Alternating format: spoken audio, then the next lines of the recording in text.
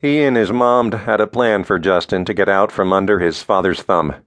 He was supposed to wait for the next time his father was out of town, too far away to come after him. Wait until it was safe for him to disappear to his aunt and uncle's house out on the coast.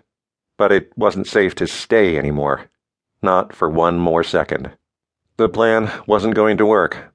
Justin's eye was puffed up so bad he could barely see, his hand mangled and scraped from where it got caught up against the door jamb when his father shoved him.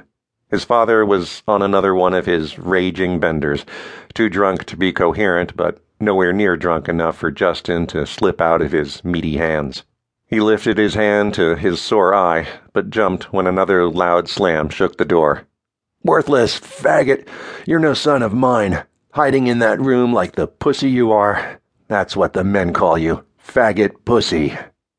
Justin had been a source of embarrassment to his father ever since he was old enough to walk and talk and look like a fucking fairy, according to his father. He was small and pretty, and he wore his hair shoulder length. He'd never told anyone he was gay. Apparently he didn't have to. He'd still been beaten for it so many times, spent so much time out of school and in the hospital that he'd barely graduated from high school in the spring. At 19. Who wants to be the oldest kid in the school and still get bullied and beat up?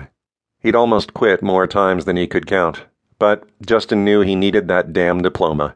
So he'd kept going until the bitter fucking end, putting up with his father's hatred and the jocks at school, even his mother's damaged indifference.